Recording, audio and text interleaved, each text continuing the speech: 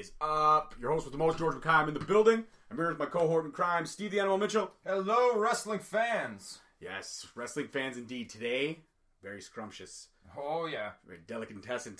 It's my turn at the wheel for our Superstar Profile, episode 58. And it is on Mick Foley. Yeah, Mick Foley, everybody. If you're going to do anybody in October, I mean, this is the guy next to The Undertaker. But The Undertaker's a lot of research. Not like Mick Foley wasn't a lot of research. But you know what? Just because of the thing that's on the network now, the 20th anniversary of the Hell in the Cell that they redid on the network that you and I went to see live. Yep. And we saw Mick Foley in person. It was just the right choice at the right time. Yep. So it made complete and utter sense to me to do that. So, as you guys may have heard at the beginning of the episode, I hope it worked. We actually had our soundbite from Mick Foley shouting us out, saying that pretty much if you have not listened to Straight Talk Wrestling, he thinks you should. And hopefully, Mick, this is the first time that you get a chance to listen to Straight Talk Wrestling. We'll be tagging you in this for sure. Hopefully you enjoy what you hear today. Yes. If you get a chance to hear it. Yes, this will pretty much be like that snippet he did with The Rock where it was, this is your life. Mick Foley, this is your life. This is your life. So there's that snippet there, and also from George the Iceman, head of Destiny Wrestling. He's in that snippet too. So hopefully that worked. Hit us up on Twitter, Instagram, Facebook. Let us know if you heard it. If not, I'll redo it. Yep. And George, thanks so much for giving us a soundbite. Thanks so much for the time last week, man. That was such an incredible episode, and still buzzing after hearing the story of such perseverance, to hear the story of a guy that's just doing everything he can. He's just busting, grinding every day, and just working it. And Destiny is just flourishing today because of it. The first pay-per-view is going to be coming up real soon. November 25th. That just dropped. Tickets are on sale. Go check them out. Go get them if you can. Yeah, if you're in the GTA, check them out. From what I understand, I believe all the front row and VIP passes are sold out, but still second row and general admission are still available. Yes. So, and we were actually able to attend a live event on Thanksgiving weekend here in Canada for all our U.S. listeners. We know you have your Thanksgiving in November. We have ours in October. Let's move on. Let's move on. But we were able to attend a live event, Destiny Wrestling, and it was absolutely amazing. From the characters we saw to the matches we saw, every match on the card lived up to the hype that you knew you were going to get. Such entertainment, such great characters. We were able to see the Mustache Mountain, Trent Seven, and Tyler Bate in the building, which was super close to see him in such a very intimate setting. OVO we saw, or OVE, sorry. OVE. Great tag team.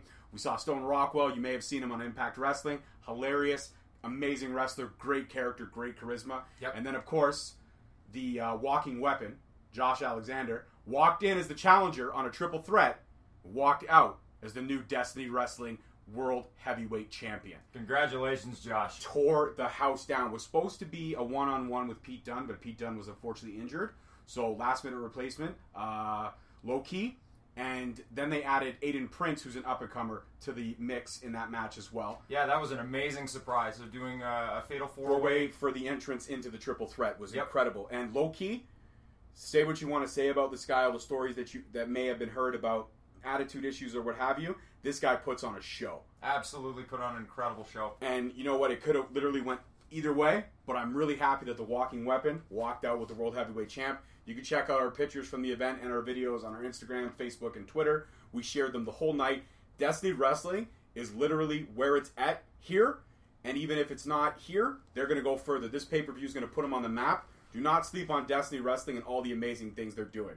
Every episode from this point on, you're going to hear us plugging them because they are goddamn well deserving of that plug. Yep. Every episode. Yep. They are killing it with Canadian Strong Style right now, everybody. And seriously, if you have not had a chance to check out Destiny World Wrestling, then you need to go and check it out right now. Go check it out. Destiny at Destiny World Wrestling all around on all social media platforms. Yeah, and don't forget that the pay-per-view, it is their first pay-per-view, will be available on Fight. That's not F-I-G-H-T, that's F-I-T-E. You can get that app on Apple, Google Play.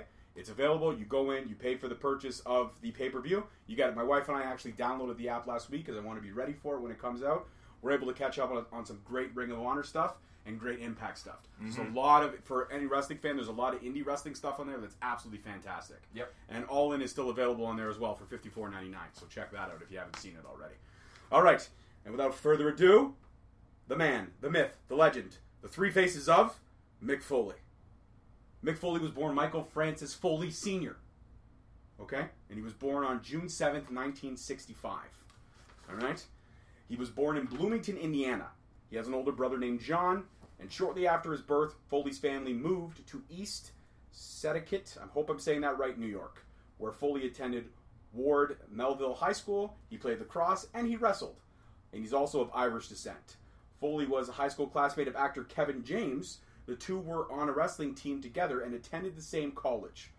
While a student at State University of New York at Cortland, he hitchhiked to Madison Square Garden to see his favorite wrestler, Jimmy Snuka, in a steel cage match against Don Morocco. Foley has said that Snuka's flying body splash from the top of the cage inspired him to pursue a career in pro wrestling. Everybody knows that, but I had to throw that in there anyways. Foley had a front row seat and is visible in the video event. So if you ever get a chance to watch that on WWE Network, you can see Mick Foley sitting right front row center. Pretty awesome. So training and early career, I'm going to span this, kind of break this down from 83 to 91. Foley was formerly trained by Dominic DeNucci at his wrestling school in Freedom, Pennsylvania. He debuted in 1983. In addition to appearing on DeNucci's cards, Foley and several other students also took part in some squash matches as jobbers with WWF TV tapings of Primetime Wrestling and Superstars of Wrestling. Foley wrestled under the names Jack Foley and Nick Foley. In one of these matches, the very first episode of Superstars, Foley and Les Thornton, another jobber, faced the British Bulldog, during which the Dynamite Kid, who has a long-earned reputation as a stiff worker in the ring, clotheslined Foley with such force that he was unable to eat solid food for several weeks. That was a tidbit I didn't even know, so that was pretty cool. After several years of wrestling in the independent circuit, Foley began receiving offers from various regional promotions, including Bill Watts' Universal Wrestling Federation, and he joined the Memphis-based Continental Wrestling Association, or the CWA, as Cactus Jack Manson, where he teamed with Gary Young as part of the Stud Stable. Cactus and Young briefly held the CWA tag titles in late 1988. On November 20th, Foley left CWA for the Texas-based World Class Championship Wrestling, or WCCW as they were known. In WCCW, Cactus Jack was billed as Cactus Jack Manson, as a major part of the Skankador Akbar's stable. The addition of the Manson to Foley's name, due to his implied connection with Charles Manson, made him feel very uncomfortable. Foley won several titles when he was there, including the company's light heavyweight and tag team titles before leaving the company, losing his last match to Eric Embry in 9 seconds. 9 seconds. Then he briefly competed in Alabama's Continental Wrestling Federation before competing a brief stint with WCW. His first match there, he would team with jobbers. When a jobber would lose the match for the team, Cactus Jack would attack his partner, throw them out of the ring, and deliver his infamous ring apron flying elbow drop onto the concrete floor. His biggest match at the time was against Mil Mascaras. I'm not sure if I'm saying that right. Hope I am. Mil Mascaras. Mascaras. At Clash of Champions 10, Texas Shootout. It was during this period that Foley was involved in a car accident that resulted in the loss of his 2 front teeth, adding to the distinctive look for which he is famous. Following a short stint with WCW, Foley then signed with Herb Abrams' Universal Wrestling Federation. In the UWF, Foley teamed with Bob Orton to feud with Don Morocco, Sonny Beach, and Brian Blair. He soon left the UWF for the Tri-State Wrestling, and it was a front-runner to Extreme Championship Wrestling, whose high-impact, violent wrestling style, as we all know, fit Foley very well. On the night known as Tri-State Summer Sizzler 91, Cactus Jack and Eddie Gilbert had 3 matches in one night. Cactus won the Falls Count Anywhere match, he lost the stretcher match, and then he fought in a double disqualification in his steel cage matches. These matches caught the attention of WCW officials. In large part, it was due to widespread photo circulation around that time, because there was no video, there was no, hey, here's my demo, check it out, none of that. It was pretty much just photos and what they saw, what they heard. Kind of water cooler talk, if you will. Mm-hmm. In 91, after a brief stint working in Global Wrestling Federation, he joined WCW full-time. Now, this is the early years in WCW from 91 to 93. On September 5th, 1991, Cactus Jack debuted as a heel and attacked Sting. After feuds with Van Hammer and Abdullah the Butcher, Cactus Jack faced Sting, then at the time WCW World Heavyweight Champion, in a non-title Falls Count Anywhere match at Beach Blast in 1992. Sting won that match. For a long time, Foley has considered this the best match he has ever worked. Unlike Jack's first stint in WCW, where his personality was quieter, he was now outwardly maniacal. He laughed hysterically, shrieking into the air while choking in his opponent and yelling his signature catchphrase, "Bang Bang." After spending a year and a half with WCW as a heel, he transitioned into a fan favorite after engaging in a feud with Paul Orndorff, Harley Race, and Big Van Vader. Jack and Orndorff wrestled each other in the match for a spot in WCW World Heavyweight Champion Vader's team at Clash of Champions. After that match, Race and Orndorff beat up Foley, and after following Clash of Champions event, Cactus Jack helped Sting's team win the match. He engaged in a feud with Orndorff, winning the Falls Count Anywhere match against Orndorff at Super Brawl 3. He then moved on to face Big Van Vader. Cactus Jack wrestled Big Van Vader on April 6, 1993, winning by countout, but being severely beaten in the process. As a result, in a rematch with Vader on April 24th, the two executed a dangerous spot to sell a storyline injury. Harley Race removed the protective mats from ringside, and Vader powerbombed Foley onto the exposed concrete, causing a legitimate concussion and causing Foley a temporary loose sensation in his left foot. While Foley was away, WCW ran an angle where Cactus Jack's absence was explained by a comedy storyline in which he went crazy. He was institutionalized, escaped, and developed amnesia. The comedy vinaigrettes that WCW produced were so bad that Foley jokes in his actual first autobiography, Have a Nice Day, that they were the brainchild of WCW executives who regarded a surefire money-making feud as a problem that needed to be solved. So this springboards into the feud with Vader. In one of the most brutal matches in WCW history, Foley faced Vader in a Texas death match at Halloween Havoc. Race won the match for Vader by using a cattle prod on Cactus, knocking him out. The level of violence involved in this feud caused WCW to refuse to book Foley against Vader on any more pay-per-views. On March 16, 1994, during a European tour, Foley and Vader had one of the most infamous matches in wrestling history in Munich, Germany. Foley began a hangman, a planned move where the wrestler's head was tangled between the top two ring ropes. Neither wrestler was aware of the ring ropes, and it had been drawn extra tight before the event. Foley was barely able to move. When Foley finally freed himself from the ropes, he fell out of the ring. His ears were badly split at the back. 2 cuts on both ears. When Foley re-entered the ring, the two wrestlers began trading punches. During this time, Vader reached up, grabbed Foley's ear, and ripped it off. The two men continued wrestling as the referee picked up the ear and gave it to the ring announcer. Vader claimed for years after that the ear had come off during the botched hangman maneuver. However, in a WW Network video, Vader finally admitted after seeing the footage that he was the cause that Foley's ear was removed.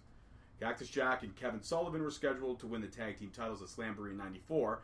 Foley had to choose between reattaching his ear and wrestling in a live pay-per-view and winning the titles. You know what Foley did? He chose to wrestle. He won his only championship at WCW. Later on, he was frustrated with WCW's reluctance to work the storyline around losing his ear. So he actually pitched a storyline that would result in, probably would have been some great matches and some great storylines had WCW done it properly.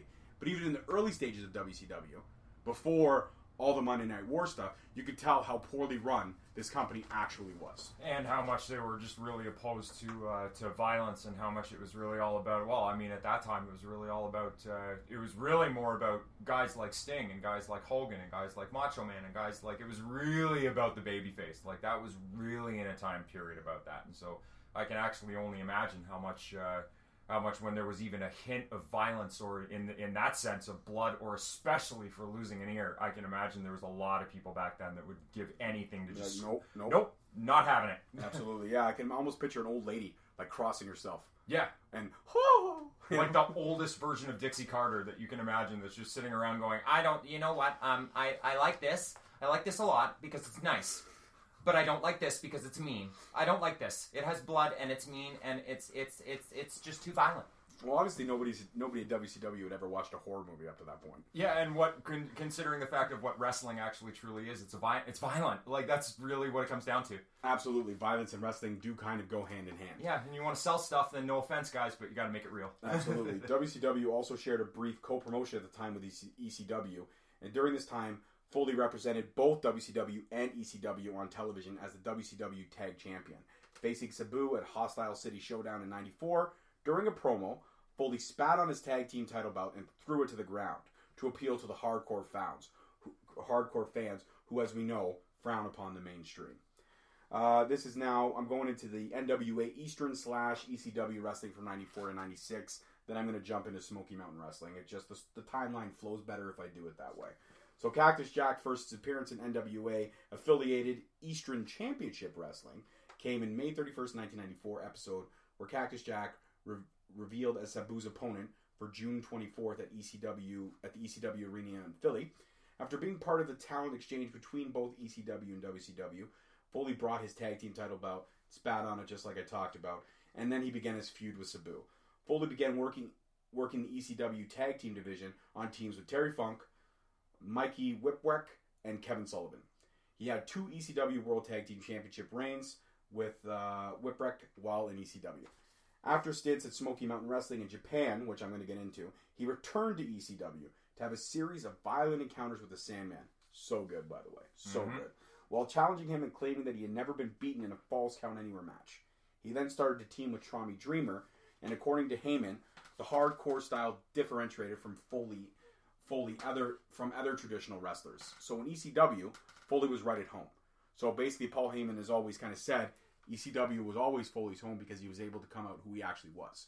We all know Foley wasn't the best wrestler, technically, but give him a bat with barbed wire wrapped around it, give him a steel chair, give him a kendo stick, give him a steel cage, give him anything that was a weapon involved, Foley has the edge. In any of those matches, I would give it to Foley over anybody else 95% of the time. Mm-hmm. And same with Terry Funk. Yes, absolutely. Again, Terry Funk, not the most athletically gifted guy, did not have the build or the strength, if you will. But give him a weapon, and all of a sudden you have an equalizer. Yep. Right. After seeing a sign in the audience one night that said Kane Dewey, a reference to Foley's real life son, Foley began a gimmick where he criticized hardcore wrestling and sought to renounce his status as a hardcore wrestling icon. And he used a very technical, slow wrestling way to punish the audience. He said that it was one mission to save his partner from making a mistake of trying to please bloodthirsty fans. The mismatch partnership lasted until August 5th, 95, where he turned on Dreamer when they were teaming with the Pitbulls against Raven, Steve Richards, and the Dudley Brothers. Cactus Jack DDT'd his partner and joined Raven's nest, as he wished to serve Raven's higher purpose. He remained on one of Raven's top henchmen for the remainder of his time in ECW. On August 28th, Cactus beat the previously undefeated 911 as part of Foley's heel gimmick. He began praising WWF and WCW on ECW television. Not a smart move by any standpoint. It angered a lot of the ECW fans. That's a great way to get heat, man. You want to get heat? Go do that. Yeah, completely organic heat. You don't get that much anymore. Their anger intensified once word began to spread that Foley was leaving to join the WWF. In the Have a Nice Day book, Foley actually encountered an incident where an ECW roadie asked an ECW roadie to sell t-shirts in Queens, New York, where he had been popular even as a heel. The man came back after being spat on numerous times by angry fans, and it made him fear for his life. Even when Foley tried to give a sincere goodbye to fans, he was met with chants of "You sold out" by ECW fan base everywhere he went. Cactus was booked to face WWF hater Shane Douglas, who won when he put Jack into a figure 4 leg lock that allowed Mikey Whipwreck to hit him repeatedly with a steel chair. Foley's last ECW match was against Whipwreck on March 9th, 1996, and he recounts that he was not looking forward to it due to the increasing hostile reactions he was getting everywhere he went. I can imagine, man, how scary that must be to actually be getting not just not heel heat, but like, we're gonna kill you heat. Like, we hate you heat, and we wish you were like, we hope that you get hung from the highest tree kind of heat. That's crazy. I can't imagine that.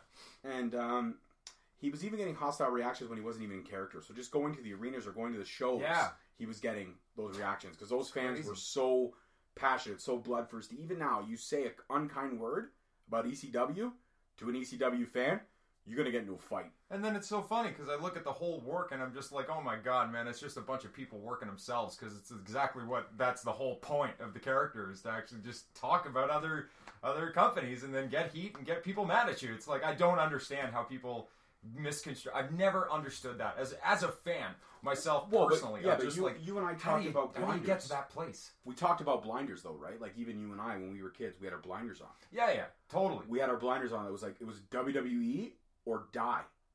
That was it, right? And then we branched out into WCW for a little bit. I was actually a WCW guy first, and I transitioned because I was always a Sting fan. But then I transitioned over.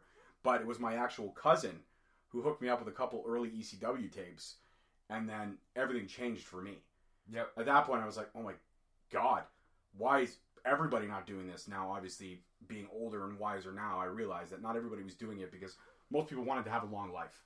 Yeah, and if you're wrestling have a long career, or if you're wrestling 300 days in ECW with all the kinds of shit that will be thrown around, you weren't wrestling for a long time. Yeah, exactly. Your career was probably over in 5 years if you were lucky. Right. So during that match, though, that last match with Mikey Ripwreck, the fans actually cheered him throughout the entire match. They chanted, "Please don't go."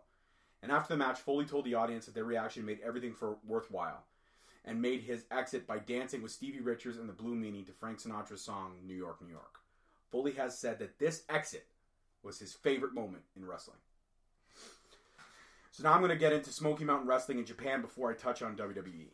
So at the tail end of '94, Foley joined Smoky Mountain Wrestling, or SMW, as Cactus Jack, causing Boo Bradley to lose his SWM Beat the Champ Television Championship. He often teamed with Brian Lee to feud with Bradley and Chris Candido. Cactus Jack then began a crusade to rid Bradley of his valet, Tamara Fetch. He ignited the feud between Candido, and Bradley when he accused Candido, of having sexual relations with Fitch. Ironically, Candido and Fitch were a couple in real life, so it did kind of make for some hilarious television. Cactus Jack, he then left SMW before the feud was resolved. In '95, he went to Japan and wrestled the International Wrestling Association of Japan, or the IWA, where he engaged in feuds with Terry Funk, Sojay Nakamaki. During his brief stint there, he was nicknamed the Tsunami Stopper. Foley, however, soon returned to ECW to feud with the Sandman. And then, in returning again to IWA as Cactus Jack, he began to feud with Leatherface, whom he had betrayed during a tag team match. Foley also continued to wrestle in independent circuits while wrestling championships on Ozark Mountain and Steel City circuits. In August 20th, 1995, IWA organized a King of the Death match tournament. Now, this is an important moment of Foley's career. This is where everything kind of changed. This is where the hardcore game really went up to another level. In their Kawasaki Dream event, each level of the tournament featured a new deadly gimmick. Foley's first round was a barbed wire baseball bat, thumbtack death match, in which he defeated Terry Gordy. The second round was a barbed wire board, bed of nails match, where he defeated Sojay Nakamaki. The final match was against Terry Funk, was a barbed wire rope, barbed wire, ring, C4 board, time bomb death match. Mm-hmm. Try saying that 10 times fast. While Cactus Jack won with the help of Tiger Jeet Singh. Oh. After the match, both men were ravaged by the wire and burned by the C4 explosions. Foley later said that he only received $300 for the entire night. But in 2010, he wrote, "Looking back at that match with Honjo is probably the performance I'm proudest of." After the tournament, he teamed with Tracy Smothers for a quick run with the IWA Tag Team titles. Now we go to the pinnacle of where most fans know him from. His WWF debut. This is where we get into kind of the thick of everything. And I'm going to play some snippets of some cool clips. And I'm also going to talk about, the three faces of Foley. So in '96, he signed a contract with WWF. At this time, WWF did not have a use for Foley as enhancement talent. He was shown several designs for a new character, a man with a leather mask and chains. However, WWF said that it was too dark and they only left the mask. So Foley arrived in WWF in '96 with a new gimmick, perhaps his most famous personality, at least in my opinion, Mankind. A mentally deranged schizophrenic which consistently squealed, even throughout his matches, shrieked "mummy," spoke to a rat named George, enjoyed pain, physically abused himself, such as pulling out his hair, wore a mask, and lived in a boiler room. Hence his specialty match, the Boiler Room Brawl, my all-time favorite Undertaker match. Mankind finished his move with a mandible claw nerve hold, which involves sticking his fingers in his opponent's mouth, which I always found to be a little gross. And I'm kind of glad he got the sock just for sanitary reasons. But if you actually clamp down, like if you put your fingers, like say, it's really weird and it looks really gross. But if you actually stick your fingers in your mouth and you press down on that muscle, it literally shuts everything down to a point where you feel yourself literally falling asleep, to the point where it actually really does put you to sleep. I didn't know that. I always thought is that where I thought it was just supposed to be pushing down. I thought he would anyways push down on the tongue. basically pushing down. I don't even know what to call it. Right underneath the spot right underneath the tongue. It's where the tongue connects to like your jaw, right? Exactly. Yeah, if you press down on that, from what I understand, you have to press actually hard? push down, that actually literally it supposedly would incapacitate you. But to a point where you can sell that and actually make that look real, because there are people out there that can actually do that. Wow, it's creepy. Don't try that at home, guys. Okay, do not try that. Don't try that on your friend. Don't just look at your buddy while you're listening and be like, "Hey, man, I just want to put my fingers in your mouth." I just want to see if this works and see if it actually puts you to sleep. You know what I'm saying? So his catchphrase was also "Have a nice day" during that time. And on April 1st, 96 episode of Raw's War, the day after WrestleMania 12, Mankind debuted and defeated Bob Holly, quickly moving into a feud with The Undertaker. The two began interfering in each other's matches until they were booked at the first ever Boiler Room Brawl, in which the goal was to escape the arena's boiler room and reach the ring to take the urn from Paul Bearer. The Undertaker appeared to have won, but Bearer refused to hand him the urn, allowing Mankind to win, thus, for the time being, ending the relationship between Paul and The Undertaker. While Mankind was managed by Paul Bearer, he referred to him as Uncle Paul. Mankind then earned the number one contendership to face the WWF champion Shawn Michaels at In Your House Mind Games. Michaels won by disqualification via interference by Vader and The Undertaker.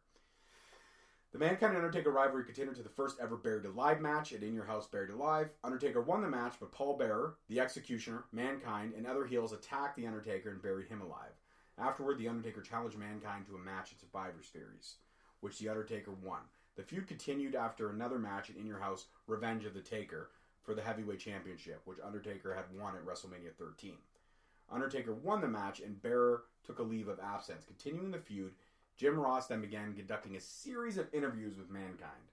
During these interviews, Ross brought up the topic of Foley's home videos and the hippie-inspired character he played in them, Dude Love, as well as his tormented journey into wrestling. The interview also had an effect on the fans, who began cheering Mankind, turning him into a face.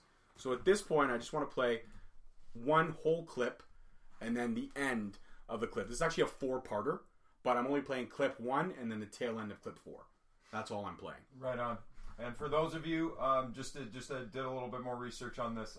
The mandible claw is a wrestling maneuver which, when applied correctly on an individual, can cause intense pain.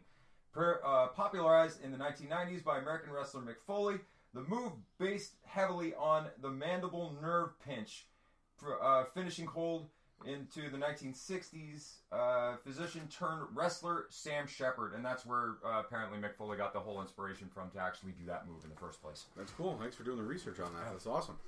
All right, so this is, like I said, clip 1. I'm pretty much going to play this close to entirely through. It's about 6 minutes, and then I'm going to talk a little bit more and play the last clip of clip 4.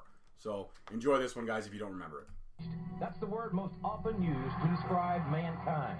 The path of carnage he has carved through the World Wrestling Federation has made Mankind one of the most feared and hated superstars in the WWF. What makes a man love pain so much that he willingly mutilates his own body? Over the next few weeks, I'm going to take you on a different kind of odyssey, a 26-year journey of a young boy named Mick Foley. Boyhood dreams turned into a living hell. What do you think the biggest misconceptions are that the WWF fans have as it relates to Mankind? That I'm a bad person. Jimmy, there's plenty of good reasons to hate me. I just don't want people to hate me for untruths and partial truths and rumors. You see, when I was a kid, I played cowboys and Indians. Now, who were the good guys? The cowboys coming over the hill to rape, pillage innocent women and children? I was always the Indian, Jimmy. I always stood for the underdog. That makes me a bad person, standing up for what I believe in, and I guess you got me dead to rights. I'm a bad man. Mick Foley wasn't like the other boys. He embraced physical pain as friend and companion. I was 8 years old at Minnesota Elementary School playing a game of kill the guy with the ball, which may even be an Olympic sport these days. And in chasing one of the other students, I made a leap for his legs, and the back of his foot kicked me in the lip. And I didn't know what happened. I knew it hurt Jimmy. I knew it hurt bad. But all of a sudden, people started looking at me in a different way, like there was something wrong with me. I looked down at my Chicago Bears back in the days when they were 2-12, in the waning days of Dick Butkus. And my Chicago Bears white sweatshirt had suddenly turned red. And children are running from me, scared. I was bleeding. I was in pain. And I was loving it. Because I felt like I'd finally found something in my life that I could do better than everybody else. Handle pain. Someone said, oh, that's just vampire blood, and then saw the open wound from which the blood was flowing. I've still got that shirt, Jimmy, and I remember thinking, wouldn't it be nice if I could do something in my life where I could do this all the time? Get that attention every night. Stockbrokers can't do it. Teachers can't do it. The President of the United States can't bleed for a living, but pro wrestlers can. It's the first time that I realized that I had a calling in my life, and I followed it right down the line. That's all I wanted to do.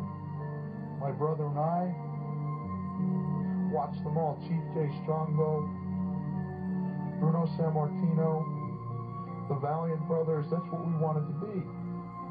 Then I broke his nose by backdropping him into his bedroom wall, and Mom said no more wrestling. But she didn't say no more dreaming. Mick Foley continued to pursue his dream, but he paid a heavy price. The emotional scars of a strange childhood are still evident. You know, I'm going to tell my son, when he gets to be 15, not to be the guy who eats strange things. I never exactly brought it upon myself. Other people in their cliques, for lack of a better word, they would gang up on me because I was different, because I acted different, looked different. They were throwing worms at me, Jimmy. Little wriggly worms they were throwing at me. Bending down in athletic class doing my hurdler stretch, and there was a bombardment of worms being thrown at me. So what do you do to retaliate? You throw the worm back? With 7 or 8 people? It's not the fact they were hurting me, they were wounding my pride. They were looking at me like I was garbage. So I picked up the largest specimen, Jimmy, and I sucked it down! To show them that their attempts to hurt my pride would not be successful. I thought, Jimmy, that I'd shown them. But then, sure enough, the story became exaggerated as everything in life does, and it no longer became, well, Mickey Foley ate one worm because some kids were picking on him.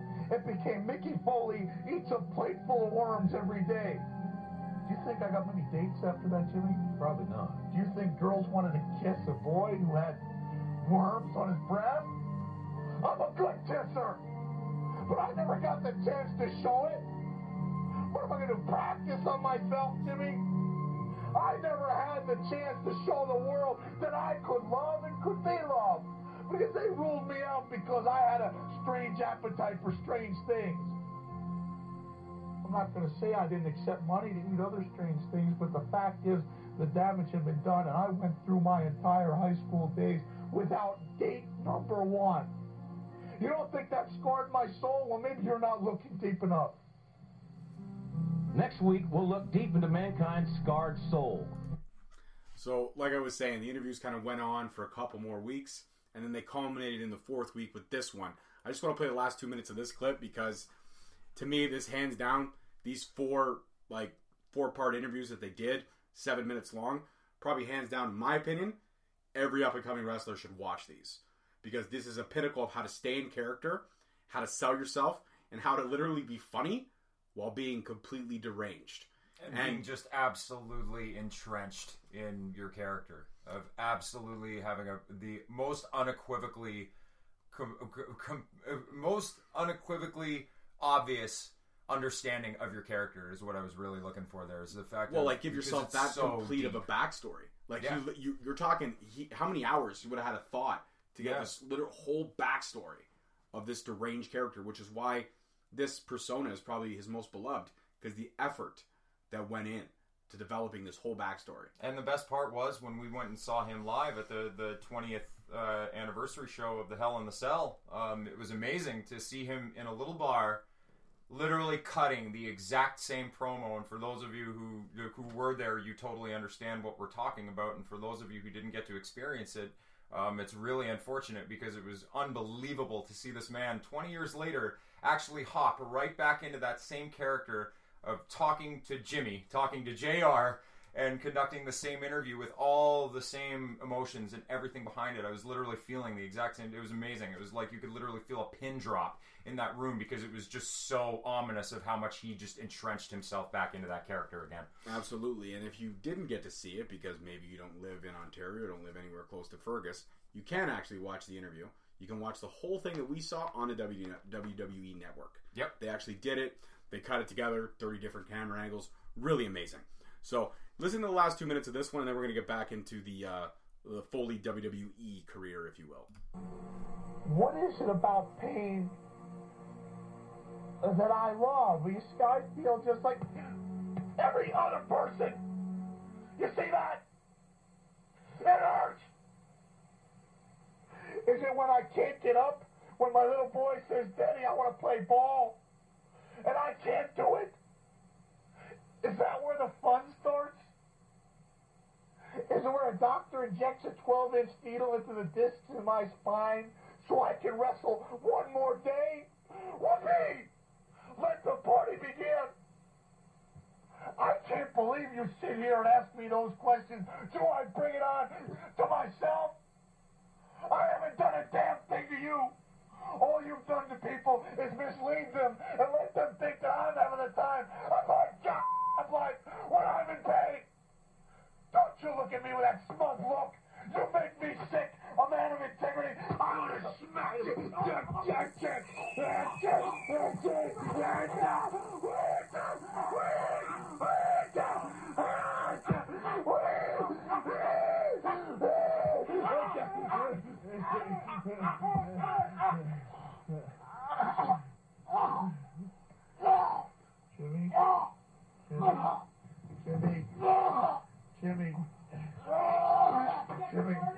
Jimmy. Help.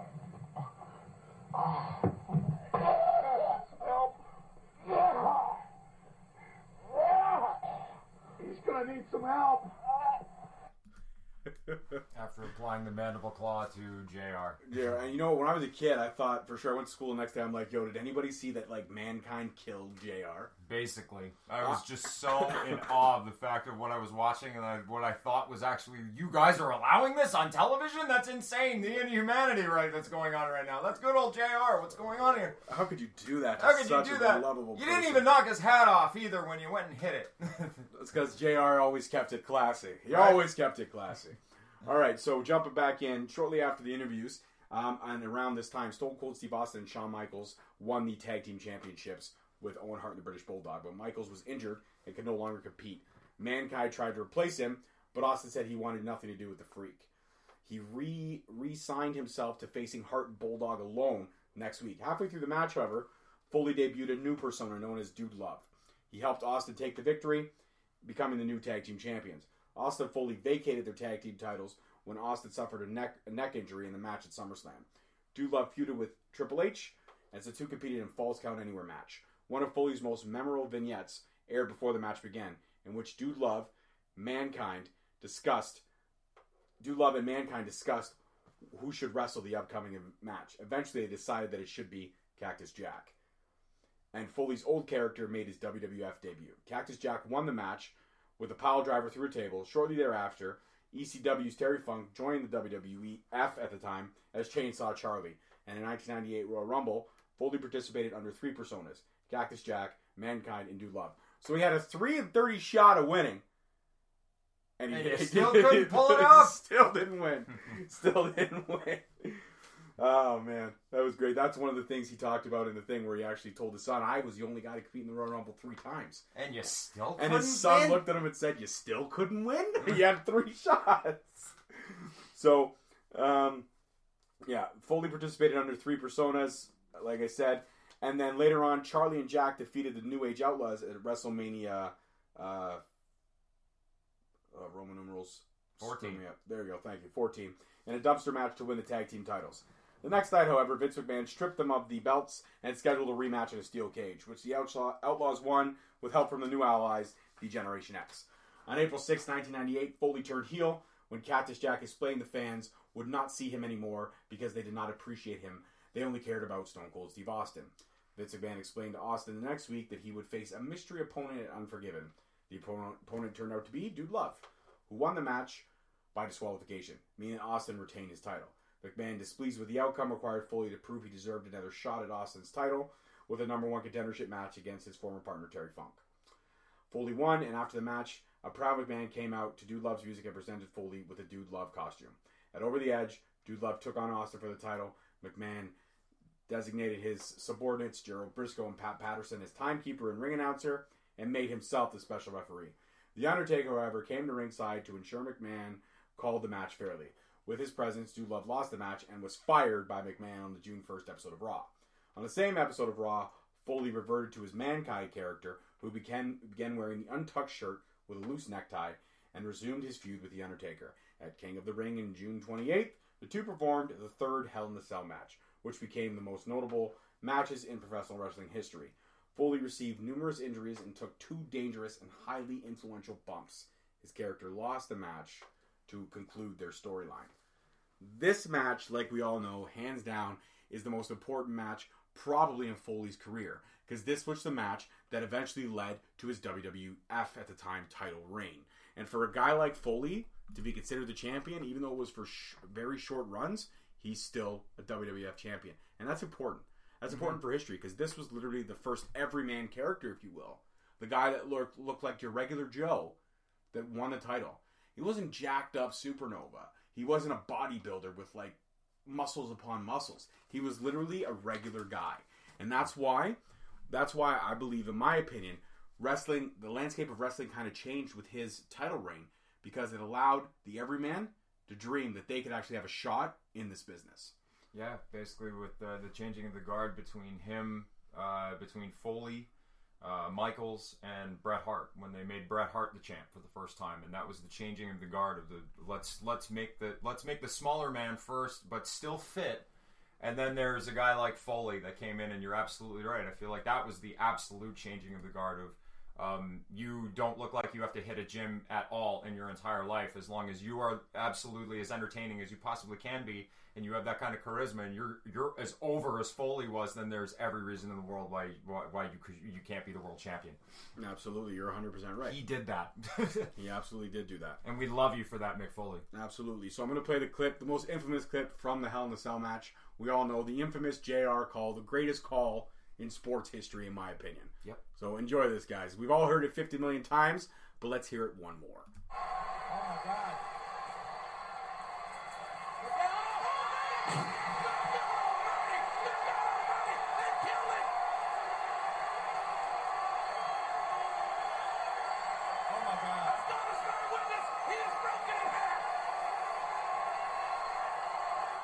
Greatest call in wrestling history, and the scariest part about that is the fact that when they said, and he actually, Mick Foley makes mention of this in the 20 Years of Hell tour, and which, like George mentioned before, you can catch it on the WWE Network, is the fact is that JR uttered the words, "They killed him," as in almost conducting a conspiracy theory type call there, but at the exact same time, it's like, what's a guy to do when you literally have no idea?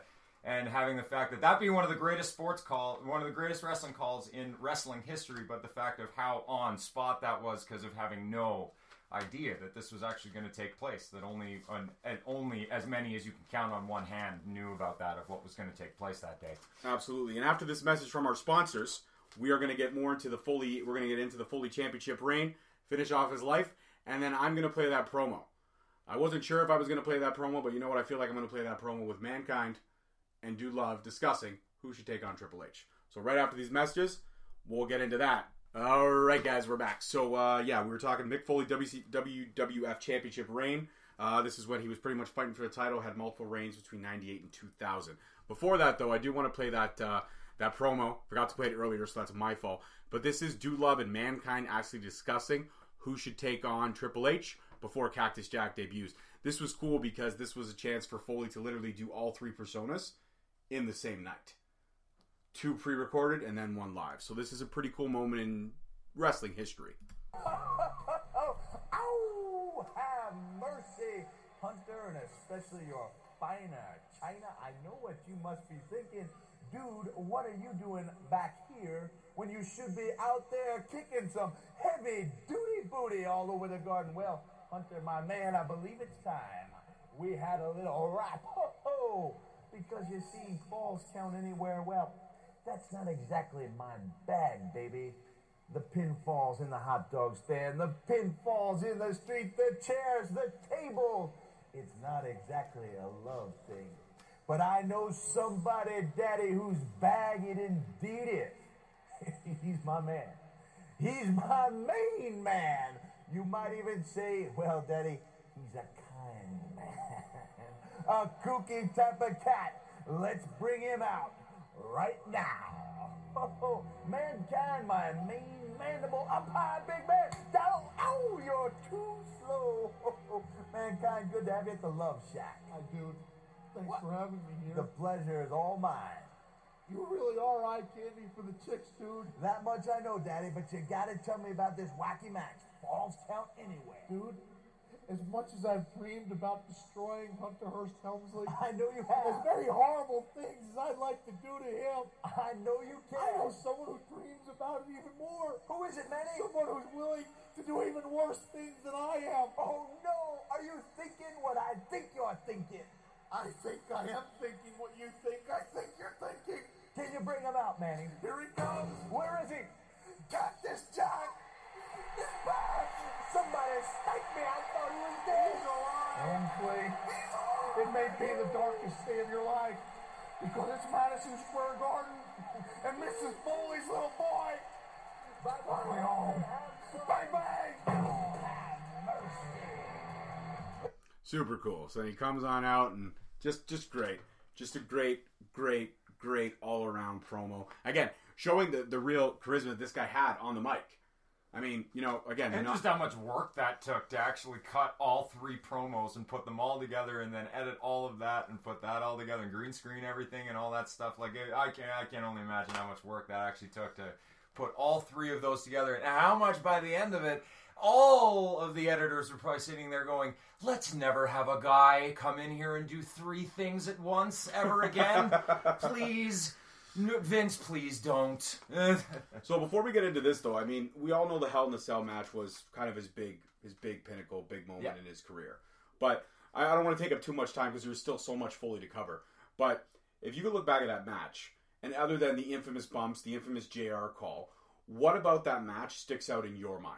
Of the Hell in the Cell? Yeah, let's not take too much time. But what out of that match sticks the most in your mind? The Hell in the Cell stuck out to me because I remember sitting there. I remember watching that match when I was in Singapore. I was on tour with a band, and I remember sitting there. It was very late at night, and I thought about the match, and I turned it on, and I remember sitting there when he made the first fall, and then when he took the second bump through the cell into the ring. And I'm getting kind of choked up now talking about it because of the fact that that match is so important to me and so special to me because of what I watched that night and what everybody else will never get to see again of a human being that put their body on the line in a way that they didn't have to for us. That it was one match, and it was a lot that it took to put into that match, and a lot of which Mick is still suffering from today to deal with because of what he put his body through. And I think I'm just going to leave it off because I could talk about that moment forever and how special it was to me and how much it actually meant to me because of what he gave to us so unbelievably needlessly, and also very needed to do that at the same time also because of his explanation of where he was at in his career and how he needed to move himself up the ranks, and everyone else was just doing that all at the same time, and he needed that something special to do it. That was the something special to do it. And honestly, I just want to say thank you, Mick, for doing that for us, because that gives us something to look back on that is something of a legendary status that none of us will ever forget. Yeah, for me it was, in that match was, I mean, the bumps were definitely special moments, and they did stick out, but for me it was when, after he took the bump, they brought the stretcher out and they wheeled him out. He got up from the stretcher, and he just proceeded to climb back up the cage. After already having broken fingers from climbing the cage the first time. And that to me was like, wow, like this guy's all heart. This guy's all heart, and he's all determination. He's giving us everything. So that's what I feel when I think about this match. I think about just the heart and the soul of which this man gave us that night. Yeah, and so for anybody who hasn't seen that match, I mean, if you're a wrestling fan, you have. But for anybody that hasn't, it is available on the WWE Network. First of all, you're crazy if you've never seen it, but if you haven't, go and check it out. Go and check it out, or there's if you may have a DVD collection at home, the Hell in a Cell DVDs, you may have iTunes. You can buy the WWF stuff on iTunes as well. Check it out. It's worth it. Every penny you're going to get, and that's a match you will definitely watch over again and again. And that was your favorite moment as well. That was your moment as well. Was him getting off the stretcher. And yeah, that was my moment, man. Like the determination, the heart that he showed. I remember sitting there watching. I was watching it with my dad and two of my buddies at the time. We watched it actually live at the pay-per-view, not live at the arena, but we watched it on pay-per-view. Yeah, same that night. And I remember looking at my dad going, "Is he crazy?" And my dad looked back at me, and my dad's like, "Not crazy, but he's definitely not smart." So you know what? Like, I mean, and that was at that moment I was already a fan, but that took me to new heights again. Just being like the everyman, a bigger guy like that, the underdog. That's who I cheer for. Yeah, I always cheer for the underdog. I mean, don't get me wrong. I love my heels and I love my faces and I love my supernovas in the ring. But every once in a while, there's that underdog character where you're like, you know what? I've watched you take bump after bump, piece of crap after piece of crap, and you keep getting up and you keep giving me your all. I'll support you. Yeah. I'll support you through and through. All right, so WWF Championship reigns, this spans over 2 years, on and off reigns. But, after the Hell in a Cell match, and we all know the controversial wisdoms that hold, Foley rose to main event status. But live television crowds didn't initially get behind him because of that match and how brutal it was. Following a couple of months, teaming with Kane, together winning the tag team championships on 2 separate occasions, Foley decided that crowds might respond better if Mankind were more comedy-oriented. So he abandoned the tortured soul characteristics and became more goofy. More of a goofy, broken-down oaf. He began the transition into the character following SummerSlam 98, after Kane turned on him and the 2 lost tag team championships. Following month, Foley began an angle with Vince McMahon, where Mankind would try to befriend the hated Mr. McMahon. And on October 5th episode of Raw, while McMahon was in the hospital nursing wounds suffered at the hands of The Undertaker and Kane, Mankind arrived to cheer him up and introduced us to a completely new character. And this was the changing of the guard of Mick Foley as the babyface, if you will. Exactly, and this character is very special. This character, in my opinion, is almost the 4th character of Foley. Yep. This character is Mr. Sacco. How did you find me? I saw what happened and I felt really bad, so I brought you some presents. Say hello to your ball. Hey, how you doing? And I'm here to spread nothing but smiles. Mr. Sacco! Damn it, leave. Favorite part about this whole thing is Vince. What you? Take it out. Take it all out. I can't wait to get out of here. Looks just fine to me. How about you, Doctor? Oh, I'll take it from here, nurse.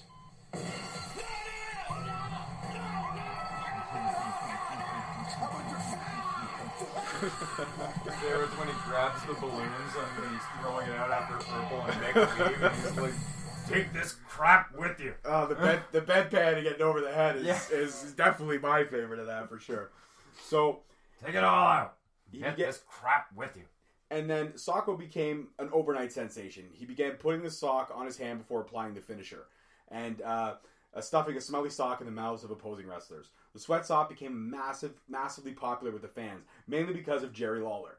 A lot of people may not know that, but it's definitely because of Jerry Lawler, because every time he would pull it out, he would refer to it as a dirty, smelly, sweaty, repulsive, and vile sock. And the best part was, in the beginning, when he first started using it, it really was. Yeah, it was. Before buying tube socks from Walmart, it really was. It really was. Well, we all know he's a miser, right? He always jokes about how him and Owen Hart used to see who could last longer on $20. So, that definitely it was. But, at that time, too, we also know that there was a storyline with McMahon manipulating Mankind. and he saw him as a father figure, and he did his bidding, and he created the Hardcore Championship, and he awarded it to Mankind. And that was his first ever champion. Mankind was then pushed as a favorite to win the WWF Championship at Survivor Series, but McMahon appeared to be manipulating the tournament, so Mankind would win. He and Rock both reached the finals when McMahon turned on Mankind, and as The Rock placed Mankind in the sharpshooter, McMahon ordered the timekeeper to ring the bell. Even though Mankind didn't submit, the reference to the Montreal Screwjob from a year before was definitely there, and as a result of Survivor Series, Mankind officially turned face, while The Rock turned heel and the crown jewel of McMahon's new corporation faction at the time. Faction. After weeks of trying to get his hands on McMahon's new faction, the corporation, Mankind received a title shot against The Rock at Rock Bottom and In Your House. Mankind won the match by shoving a stench-ridden, and that was in quotations from Jerry the King Lawler's mouth, sock down The Rock's gullet. But McMahon ruled that the title would not change hands because Mankind did not win by pinfall or submission. After several weeks of going after the corporation, Mankind defeated The Rock to win his first WWF Championship on December 29th. It was a tape broadcast on January 4th, 1999, so the WWE date recognizes as the beginning of the title reign. Having title changes on broadcast television rather than pay-per-view were uncommon in professional wrestling, but because of the Monday Night Wars at the time, TV ratings became more important. The rival, WCW, attempting to take advantage of the fact that their show Monday Nitro aired live while Mankind's title victory was taped a week before, announcer Tony Schiavone revealed the ending of the Mankind Rock match before it aired. He added sarcastically, "That'll put a lot of butts in the seat."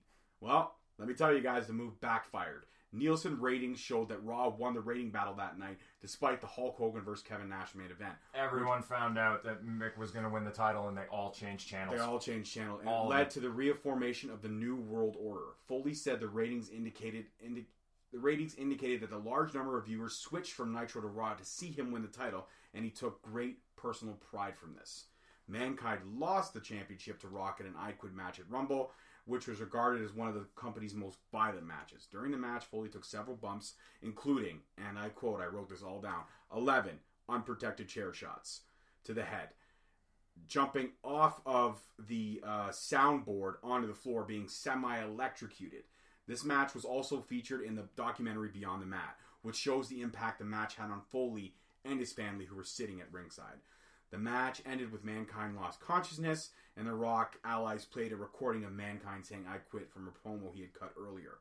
The match was also voted the Match of the Year in '99 by Pro Wrestling Illustrated, and Mankind won the title back at a rematch at Halftime Heat, which aired during the Super Bowl that year for the first ever empty arena match on January 31st. I think that's like the only empty. Isn't that like one of two empty arena matches? Yes, the other one was done in TNA. Yeah, TNA did one with Scott Steiner and I think Sting. I actually forget who was even in the match. I just remember that there was a second. I know that there was a second in empty arena match. Though. Yeah, but this was the first and probably the best. If I remember correctly, this second one did not live up to the hype of the first one, for sure. No. And then the two competed in a last man standing match at St. Valentine's Day Massacre that year, which ended without a winner, meaning that Mankind retained the title. The next night, McMahon booked a ladder match for the championship, and The Rock won from the help of the Big Show. So, there was a lot of great moments during that, short title reign. 3-time champion. You can't even get mad at that. Eventually The Rock and Mankind would go on to defeat the Big Show later, and then he would team up with Mankind, Test, Shamrock to take on the corporation Over the Edge. Later in the year, Foley and The Rock patched up their friendship and teamed up to form the comedy team called The Rock and Sock Connection. We all remember The Rock, This Is Your Life. I'm not going to play that, but if you haven't had a chance to check that out, go check that out. Foley helped Raw achieve its highest rating ever with a segment featuring himself as Mankind and The Rock as This Is Your Life. The segment aired on September 27, 1999, and it received an 8.4 rating. On a Nielsen scale, that's like an F5 tornado. That's huge ratings. In August 99, Foley returned after a 3-month absence, recovering from knee surgery, to resume his feud with Triple H. Mankind drew with Triple H in a match for a number one contender for WWF Championship, which resulted in a triple threat match between Steve Austin, Triple H, and Mankind at SummerSlam. Foley won the championship for the third time at SummerSlam, pinning the reigning champion Austin. Mankind's win led to an enraged Triple H to assault Austin, justifying Austin's absence while he healed from a knee injury of his own. The next night on Raw, Triple H defeated Mankind to win his first championship. The feud then developed with Mankind and McMahon-Helmsley regime led by Triple H. Foley then reinvented his Cactus Jack persona in January 2000. He faced Triple H for the WWE Championship at Royal Rumble in a street fight. Cactus Jack used barbed wire, thumbtacks, and his trademark weapons, and Triple H won the match by delivering 2 pedigrees, the second one into a pile of tacks. The feud culminated with a rematch in No Way Out in a Hell in a Cell, where the stipulation held was if Cactus Jack did not win the title, Foley would retire from wrestling. During the match, they made their way into the top of the cell, and Foley was preparing to pile drive Triple H into the barbed wire that was set on fire, but Triple H reversed it into a backdrop, causing the cage to give way. Foley fell through the canvas again. 1 pedigree later, Triple H won the match and ended Mick's career. Foley left for a few weeks, but returned to request Linda McMahon to wrestle for the title at WrestleMania 2000 against Triple H, The Rock, and Big Show. Triple H won, and Foley did not wrestle again for 4 years. He did come back for a brief time between 2000 and 2001 as WWF Commissioner. And this was hilarious because Foley's character as Commissioner kind of became a role model for nerds, as he would call it. He would crack jokes, make no attempt to appear tough or scary. He also had a knack during this time to have no spot for his office. Rather, his office would be placed all over the place, as in odd places, closets, closed down. I remember one episode of Raw where it was like closed. It was a closed down food concession stand. Yeah. And he rolled up like they have the roll gates that lock the food stand. He rolled up the gate, and he was Mick eating. Foley's office. It was Mick Foley's office, and he was eating a bag of Ruffles. And then he closed the gate down, and he reopened it, and he was eating an ice cream cone. So it was like stuff like that. It was just hilarious. The forklift was probably my favorite one. Yes, literally making an office out of a forklift. Yeah, amazing. And then during this time, he also garnered the cheap pop catchphrases where he would shamelessly declare each WWF show that he was thrilled to be right here in Brampton, Ontario, in whatever city they were in. And then the big thumbs up after and the smile. That was my favorite. Yeah. The cheese ball thumbs up and the cheese ball smile. Just cheese all around. Well, that's what I wrote down, just the whole kinds of cheese. During this time, though, he did engage in rivalries with Angle, Edge, and Christian, and Vince McMahon without actually wrestling them. He left the position in 2000 after being fired on screen by McMahon during a brutal beatdown. He made a surprise return to Raw prior to WrestleMania 17 and announced that he would be the special guest referee in the match between Mr. McMahon and his son Shane at WrestleMania. After WrestleMania, Foley made sporadic appearances here and there, and then he returned as commissioner in 2001, near the end of the Invasion angle. During the brief tenure, Foley had the opportunity to shoot on WWF's direction and how dissatisfied he was with it, saying there was far too many championships in the company. He booked unification matches prior to the final pay-per-view of the storyline Survivor Series. After Survivor Series, he ended his commissionership as Vince McMahon's request, and he left the company. During his absence from 2003 to 2005, he was all over the place. He went, in 2003, he was wrestling in International Wrestling Cartel, where he was special guest referee between Dusty Rhodes and Jerry Lawler. He did not appear in the independent circuit until 2004, where he appeared in the Japanese promotion Hustle, and he returned to the ring to face Tanishaki Kawada for a Triple Crown Heavyweight Championship, but ended up losing. On September 11, 2004, he made his debut at Ring of Honor, and he cut a promo praising Ring of Honor, referring to the Ring of Hardcore, thus establishing himself as a babyface. On October 3rd, Foley refereed a match between Jerry Lawler and Slick Wagner Brown for the New England Wrestling promotion. And on October 15th, he returned to Ring of Honor, where he confronted Ricky Steamboat, who claimed that traditional wrestling was better than hardcore wrestling. The next day, both Foley and Steamboat cut promos on each other, leading to a match that the wrestlers handpicked. Nigel McGuinness and Chad Coiler representing Steamboat, and Dan Maff and B.J. Whitmer representing Foley, which the match was won by McGuinness and Coiler. November 6th, Foley teased the heel turn when he was called Ring of Honor champion at the time, Samoa Joe Soft Core. On November 20th, Foley made a surprising appearance in New York Wrestling Connection, making a run-in during a Mikey Whipwreck and Ken Scampy's match against Mayhem and Tony Burma, where he held Whipwreck and Scampy win. He also made an appearance on a Night of Appreciation for Sabu, where he referred to the match between Shane Douglas and where he refereed the match between Shane Douglas and Raven, where Sabu himself interfered in the match to help Douglas win. And then, on February 19th of the following year, he resumed his feud with Samoa Joe, teasing a return to the ring, but instead choosing Vordell Walker to fight Joe. After Joe defeated Walker, Foley introduced his backup plan, New Cactus Jack, to fight Joe in a second match, which Joe won as well. And then back and forth, a couple of various appearances. And then in 2003, he returned to referee the Hell in a Cell match between Triple H and Kevin Nash at Bad Blood. During the Raw broadcast of Madison Square Garden, he was honored for his achievements in the ring and presented with the retired WWF Hardcore Championship belt. The evening ended with Foley taking a beating and kicked downstairs by Randy Orton and Ric Flair. In December 2003, Foley returned to replace Steve Austin as co-general manager for Raw. He soon grew tired of the day-to-day travel and left his full-time duties to write and spend time with his family. In the storyline, Foley was afraid to wrestle the match with Intercontinental Champion Randy Orton, and on December 15th episode of Raw, he walked out of the match rather than face him. The result of the match was ruled a draw. After Foley walked backstage, Orton confronted him, asking why he walked out of the match, called him a coward in the process before spitting in his face. Foley walked out of the arena afterwards. In 2004, he returned again, competing in the Royal Rumble and eliminating both Orton and himself with his trademark Cactus Jack clothesline. He and The Rock reunited the Rock and Sock connection and lost a handicap match to Evolution at WrestleMania 20. Foley and Orton continued to feud, culminating in a hardcore match for the Intercontinental Championship at Backlash, and Orton defeated Foley as his Cactus Jack persona to retain the title. Foley regards this match, though, as possibly the best of his career. And then he appeared in color commentary in ECW's One Night Stand. And he returned again in 2005 in a match where fans were able to vote for which persona would appear. Mankind, Dude Love, or Cactus Jack against Carlito at Taboo Tuesday. The fans voted for Mankind, who went on to win a match. And on February 16, 2006 Raw, Foley returned to referee a championship match between Edge and John Cena. After Cena won, Edge attacked Foley. The following week, Edge challenged Foley to a match at WrestleMania 22. And Edge defeated Foley, as we all know, spearing him from the famous Flaming Table. He engaged in a small storyline of rivalry with Ric Flair, inspired by real-life animosity the two had. In Have a Nice Day, Foley wrote that Flair was every bit as bad on the booking side of things as he was great on the wrestling side of it.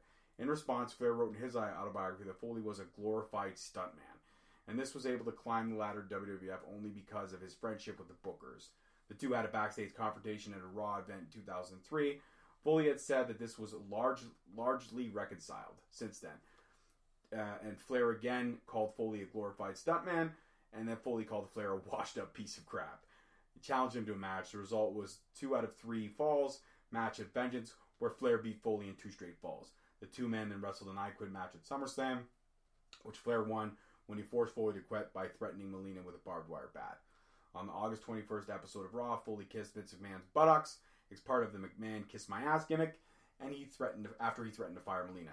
Shortly thereafter, she betrayed Foley and announced he was fired. And then in Total Nonstop Action, he appeared between 2008 and 2009, and then, as we all know, he was in and around, writing, doing kids' books, all kinds of stuff, and then he was Raw General Manager again from 2016 to 2017. So if a lot of people don't know, he wrote 3 different autobiographies. The first one was Have a Nice Day, A Tale of Blood and Sweat Socks, which was released in 1999 and it topped the New York Times bestseller list for nonfiction. Then he followed up with Foley's God, The Real World is Faker Than Wrestling, which released in 2001. And the third part of the biography, The Hardcore Diaries, highlights his 2004 feud with Orton and his match and later partnership with Edge and the program with Ric Flair in 2006. The Hardcore Diaries was released in 2007 and spent some time on the bestseller lists. And then Foley's Countdown to Lockdown was released on October 1st, 2010. And this was kind of a cool little tidbit I wanted to throw in. On September 30th, 2010, Joey Styles interviewed Foley on WWE.com. Even though Foley was under contract with TNA at the time, Michael Cole plugged the book on a September 27 edition of Raw. And the piece was published by Foley in Slate, in which portions were adapted from Countdown. WWE's promotion of the product released by the employee of a rival company was very unusual and a welcome surprise to Foley. He has since stated that he was delighted with the respect shown by his former employer. And on November 10, 2010, Foley appeared on The Daily Show and Off the Record to discuss the book and his charity work. The Countdown to Lockdown, though, was the first memoir that did not make the New York Times bestseller list. His 5th autobiography, Saint Mick, was released in 2017. He's also written a couple children's books, Halloween and Christmas. In his personal life, as we all know, he's married to his wife, Colette. They have 3 sons and a daughter. Dewey Francis was born in 1992. Noelle Margaret was born in 1993. Michael Francis, a.k.a. Mickey Jr., was born in 2001. And Huey Francis was born in 2003. Foley's father, Jack Foley, a former Ward Melville High School athletic director, died September 13, 2009. And as of June 2018, Dewey works for WWE as a producer. A couple quick championships. A couple quick things to talk about as well. Championships and accolade. He was the CWA Tag Team Champion. He was the ECW World Tag Team Champion. North American Championship for 3 times. Frank Gotch Award 2001. IWA World Tag Championship and the King of the Ring Deathmatch winner. NWA Heavyweight Championship. NL Heavyweight Championship. OMW North American Heavyweight Championship. He was Inspired Wrestler of the Year in 1993. Match of the Year 98. Match of the Year 99. Ranked 19 out of 500 in 1999. Ranked 46 out of 500 in 2003. He was inducted in the Hall of Fame in 2017. He was also the Steel Cage Wrestling Champion and Tag Team Championship, TNA Legend Champion, and he was also the TNA World Heavyweight Champion, WCW World Tag Team Championship, USWA World Tag Team Championship, WCWA World Light Heavyweight Championship, and recently WWF Championship 3 times, Hardcore Champion 1 time, Tag Team Champions 8 times, and he was in the Hall of Fame. Sorry, my apologies. Professor Wrestling Hall of Fame was class of 2017. WWE Hall of Fame was 2013. And he also has a couple accolades of Best Brawler, 91 to 2000, Best Interviews, 95, 2004, 2006, Best Pro Wrestling Book, 2010, Feud of the Year, 2000, Most Disgusting Promotional Tactic, 1993, Reader's Favorite Wrestler, 1998. So, you know, the list and the accolades go on and on and on, but this guy has literally had the career of careers that any wrestler could imagine. He's wrestled all over the world. He's gained fans all over the world. He's held titles all over the world. He's literally done everything you can do in wrestling, but with a lot of toll on his body, what he put on in line for his life, for the betterment of his family. And this is a guy that can literally be considered and captured in one word: legend. Yeah. I don't take anything away from Mick Foley. I have insurmountable respect for the man, and I hope if he does get to listen to this podcast, I hope I did him justice. And I believe you did. All the information was out there to the best of the ability. There was just so much to comb through because it's one heck of a career. Yeah. One heck of a career. Absolutely stunning. And just to go back with the empty arena match when we were talking about if there was 2, there was actually 5. Oh, no way. First empty arena match was Jerry Lawler and then NWA World Heavyweight Champion taking on Terry Funk, and they were battling. They battled it out in a cage in the Mid-South Coliseum, in an empty Mid-South Coliseum. It wasn't until 1999, of course, where we talked about the infamous empty arena match with Mankind and The Rock. 2009, which we were talking about before, you said Sting was involved in that. It was Sting and Kurt Angle. I was right. I was right about one. I thought it was Big Papa Pump Steiner, but it wasn't. I knew Sting was in it though. Yep, and it was an empty arena match, and that was the main event Mafia era, basically when Kurt Angle was main event Mafia, and I believe that was when Sting was doing his Joker thing at the time. Not a ton of backstory on this one, but Generation Me, aka the Young Bucks, and the Motor City Machine Guns. That's aka Chris Sabin and Alex Shelley. They battled in an empty arena match on an episode of TNA's reaction show. So there you go. There's TNA, and there's another TNA, and then this one I actually totally forgot about. And these are actually 2, so it's technically 6. But it was the NWO, Team NWO versus Team WCW. And essentially when they had their Saturday night, the WCW Saturday nights, where they actually had their empty arena matches so that they could perform on WCW television. If they won, then they were allowed to go perform on WCW television. Right, okay. Do you remember that? Okay, well, you know what? There's more than I would have thought. Seriously, so did I. I was looking it up. I was like, oh, there was more than that. Way more than that. That's incredible. So before we leave for tonight, we'll wrap up. Next week's show, we're going to be discussing... What do you think? What's the spin at the wheel for next week? For next week's episode, we will keep you guys in touch, and we will let you guys know exactly what's going on. It's going to be a surprise, and it's going to be really, really awesome. I wanted him to percolate the surprise. I wanted him to get you guys going with that, and I think he did. So next week we'll let you guys know what exactly the episode is going to be. But before we leave you, I want to play the clip from the infamous when Foley won the title. I hope this one works. So this is the only one I could find with decent audio. We understand that Mick Foley is going to win their world title. Oh, he's going to put some butts in the seat. What a dick. Over 600,000 people immediately changed the channel. If I had to pick the most memorable moment in my career on Raw, it would be winning the WWE title for the first time. Mankind has achieved his dream and the dream of everyone else who's been told you can't do it. It was something that was I never thought I'd see. He's come a long way since sleeping on the floors of Motel 6s. He's been known as Dude Love, Cactus Jack, Mankind, but tonight and forever, Mick Foley will simply be known as champion. And it was coming at a time in the middle of the Monday Night Wars, at a really pivotal time. It turned out to be not only a big victory for me in the ring, but a huge victory for WWE in the ratings. Over 6,000 viewers changed the channel to watch Mick Foley win his first WWF Championship. Over 600,000 people. That's crazy. WCW never defeated Raw in the ratings again. That's crazy. That's crazy. One moment. So I guess we have to owe credit to Tony Schiavone and his sarcastic nonsense. Because thank you for going live and helping WWF at the time win the Monday Night Wars. And straight up, there's actually like the one moment where I can actually look at Michael Cole and I can actually, and I hear it, it's not the first time I've listened back to this and I've heard him call this at the end. And oh my God, the between like the Miracle Kid and oh my God, there's been a few of them where he's called. Oh man, the Rey Mysterio call when he won the title. Eddie Guerrero when he won the title. There was a few of them where he made where it's sometimes the guy who wins the title, the guy who makes the call for the guy who wins the title, sometimes has a way of ruining it, and that's why it was always the best whenever JR would call a world champion whenever he would win it. It was the best when Gorilla Monsoon would make a call of when he would win the title. And that was a rare moment in Michael Cole's career where I can actually look back and go, great, honestly, man, you were on your game that night of making perfect calls, of perfectly explaining the ending to this amazing story of Mick Foley becoming the world champion. Mrs. Foley's baby boy! Right? All right, guys, so as we said, next week's episode, complete surprise. We're going to keep you guys posted on that. Tune in live for that. You don't want to miss that. Well, tune in live or pre-recorded. However we decide we're going to do that. It's going to be a bomb episode, everybody. Seriously. And I don't mean a bomb as in it's going to be bad. I mean it is going to be amazing. I can't wait for you guys to hear it. And as always, I'm your host, the most, George Mackay. Thank you so much for tuning in episode 58. Our superstar profile of the legend, the three faces of Foley, the man, Mick Foley, and my cohort in crime, Steve the Animal Mitchell. Have an awesome night, wrestling fans. And we will see you guys next week, as always.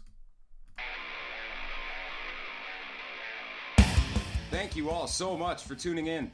Catch us every Wednesday at 7:30 on Spreaker, Stitcher, Spotify, iHeartRadio, iTunes, and Google Play Music. Also be sure to follow us on our social media platforms, Facebook and Instagram at Straight Talk Wrestling, and Twitter at _Straight Talk.